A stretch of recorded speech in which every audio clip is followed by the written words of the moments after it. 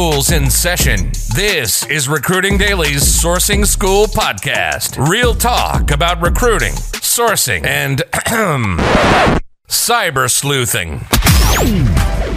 Hot takes on sourcing tools, recruiting tech, and anything we want to talk about with no filter. It's time to level up and put your sourcing pants on. Here's your dudes, Ryan Leary and Brian Fink. Here's the problem, Doctor. It's this new album. I wrote a song about a girl. I made her up. It was only a song, but I can't get her out of my mind. And every time I think of her, I picture her with the other guys. Come on, you love Never it. with me. I do love it. She's driving me nuts. But She's gonna she's keep on loving you. I love this video. You should have seen by the look in my eyes. Oh, come on, let it rip. Do it. There was something missing. All right, we're talking. What are we talking about? What am I talking about? What are you talking about? We're going to talk. So Ryan and I were just having this conversation about seeding, and that's SEEDING, Yes. candidate experiences and candidate workflows, and kind of overcoming the gap that you have when you're talking to a candidate. So I could do a really good job of catching you up, and that would probably be a really boring minute and a half of jargon. Or Ryan, Yeah. candidate seeding, creating content. Let's Yeah. bring everybody up to speed. So a couple things here. One, so we were talking about multi-channel marketing versus omni-channel marketing and how that. Which I don't understand why there's a difference. Yeah. They sound like the same thing to me. Yeah. So I can explain that and how it kind of relates to recruiting. And I think this can be key to some people's strategy. And I look at things a little differently. So basically multi-channel marketing. This is where the brand is at the center of the strategy, with one message that's communicated across each channel. Okay. So Pepsi is the brand. Yep. All the social channels, right? The 50, 60 different channels, whether it's radio, TV, social, online, TikTok, got offline, it. TikTok, billboards, the same message to all of those channels that represents the brand, right? That's multi-channel marketing compared to omni-channel marketing. And this is where the customer or their candidate, in our case, is at the center of the strategy, and each channel adapts the message around that specific candidate or customer, but in our case, candidate's behavior. Follow me? Candidates' behavior. So like, Yeah. So let's look at it from a B2C perspective. Okay. Business with the customer. Yeah, right? business- From the business to sales, consumer, right? yeah. Consumer. I say customer, consumer. consumer. So think of it, you're online, you're searching, right? What you're doing, that's your behavior, right? Then you're served up different messaging, different ads, different promotions, you're seeing different things. That's more of an omni-channel approach, where you're on Instagram, you get one thing. You're on Facebook, you get another. You're in your email, you get another. Text messaging might be another, right? So it's the same company, but they're adapting their message to you based on what you did and where you are. Okay. currently. So real quick, want to bring in a different term. Okay. That, I've heard people talk about like recruiting personas. Mm-hmm. How is this different than recruiting persona? Persona is building your target. Oh, okay. Yeah. Okay. So that's like, who are you recruiting for? I'm recruiting for engineers. And here are the 5 types of engineers I'm recruiting. You build a persona or a target profile for each of those people that you're recruiting. Okay, got it. This is from the marketing side saying, I looked up, I don't know, I'm searching shoes. Or maybe not even shoes. I'm searching comfort within shoes. My messaging is going to be different than if you just went and searched out K-Swiss. People still wear K-Swiss? Yeah. Okay. Gary Vaynerchuk. There you go. So K-Swiss, you're going to get one message, but comfort and K-Swiss is going to get a different message based around comfort that K-Swiss provides. Okay. And depending on where I'm at and what I'm doing, the message is different. So if K-Swiss catches me on Facebook, they're going to see a lot of my fitness stuff. They're going to show me why K-Swiss is good for fitness. On Instagram, they're going to see more recruiting-based stuff. They're going to say, I don't know, whatever, however it fits in the recruiting, probably a bad example, But you get the point, right? So the message adapts to the person. No. I think I get what you're saying. Just let me let me rehash it in my terms. Is that if I'm on Instagram and I notice that somebody has posted a picture of their Star Wars figures. Everybody knows I'm a big Star Wars fan.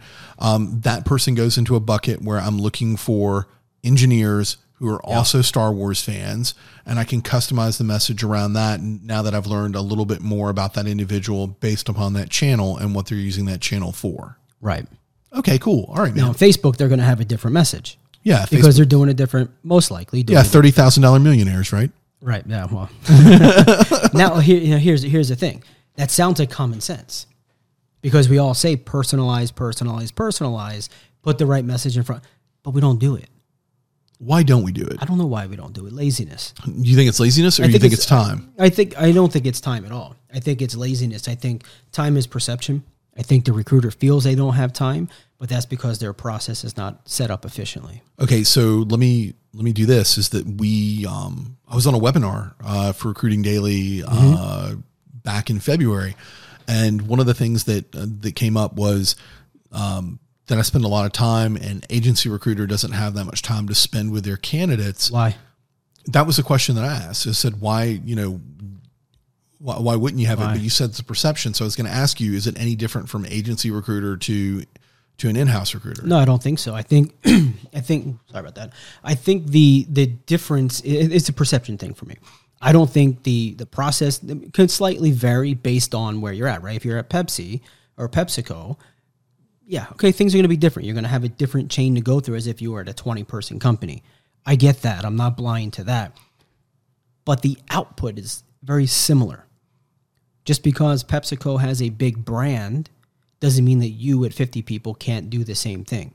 You've just got to create the content around that and have that process. So staffing the agency to corporate, no, I don't think there is a difference. I think it's just an excuse, and I think it's laziness. All right, so we riffed on that for a quick second about that perception and laziness and things of that nature. Take me back, though, to seeding that content, about creating that piece of content and then multiplying it in different veins and purviews. Yeah, so been playing with a term, seed recruiting, right? So in content creation, marketing, we call it seed content. So let's use this podcast as an example. So we create this episode, right? It's just probably going to go longer again, right? Because we suck at that. Because Brian likes to hear the sound of his voice. Yeah, we like to talk. Yeah. We're seed content. This is our podcast, right? So this is our episode. From the episode, we may talk about, say, 7 different things. Those are 7 different pieces of content. But inside those 7 pieces of content, there's probably several more in each of those, right? So we have 7, let's just say we talked about 7 different things. Then you do 3 per, right? So that's 7 pieces of content plus 21. You're at 28 pieces of content just off of those 7 bullet points. And that's... Holy shit. That's just the start, right? Then you have, for example, off this podcast, 7 points become 7 articles. 7 articles become 3 different social shares for each article. Those different things that are mentioned in those articles become memes. Different stats become infographics. The whole topic together potentially becomes a webinar or becomes a small free training or something to that effect, right? So you can get 50 pieces of content very quickly out of a 10-minute conversation.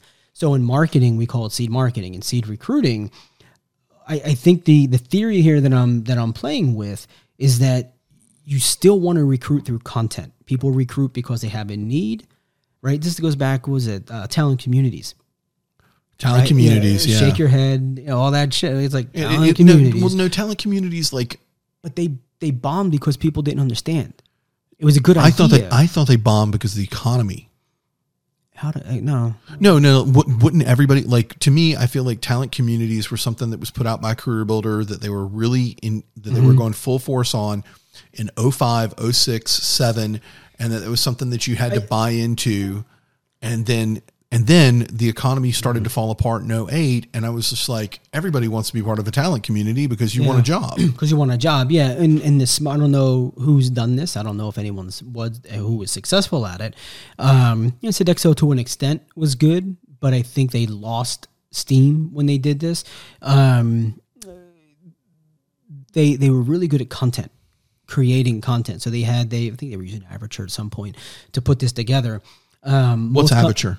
Aperture, So what is sourcing, it? CRM, ATS now too. Okay, cool. Yeah. All right, go ahead. Yeah, I just wanted to. It's okay. It's not amazing, but it's good. I like it. Used it for a bunch of years.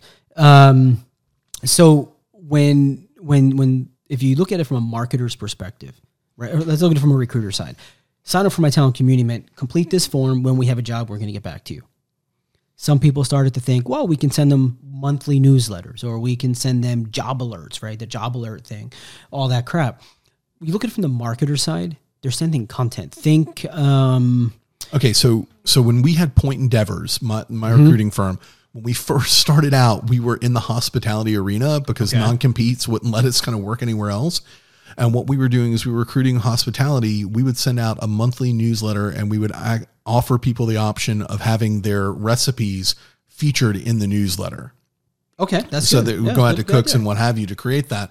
But, that was in 2010. And then we pivoted from hospitality to going into tech. I know, very strange pivot, but Yeah. Oh, it's it's fine. what the market told us we were going to do. Right. Well, I mean, look, when it comes to, I'm trying to think, I don't have any examples off the top of my head, but, we get back to the content piece, newsletters. Okay. Yeah, that worked. But, I was going to talk about Hung Lee, right? So he Dude, put he's Brain Food brilliant, together. yeah. Right. So think about that. Think about putting together content like that. Now, not just a newsletter, but it's actually pretty relevant, right? And people look forward to getting it because it's got amazing content in there that's not sales related. If a company curates 50 articles, 50 is a little bit much, I'm going to say like 15 articles a week to drop that out to a community of candidates that are leads or prospects, whatever you want to call them, that are on their list.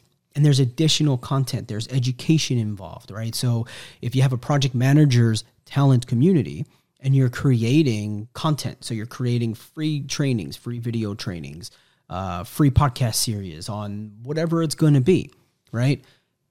That allows you to then create, was kind of what I'm saying about recruiting with content. That allows you to then drive that message down.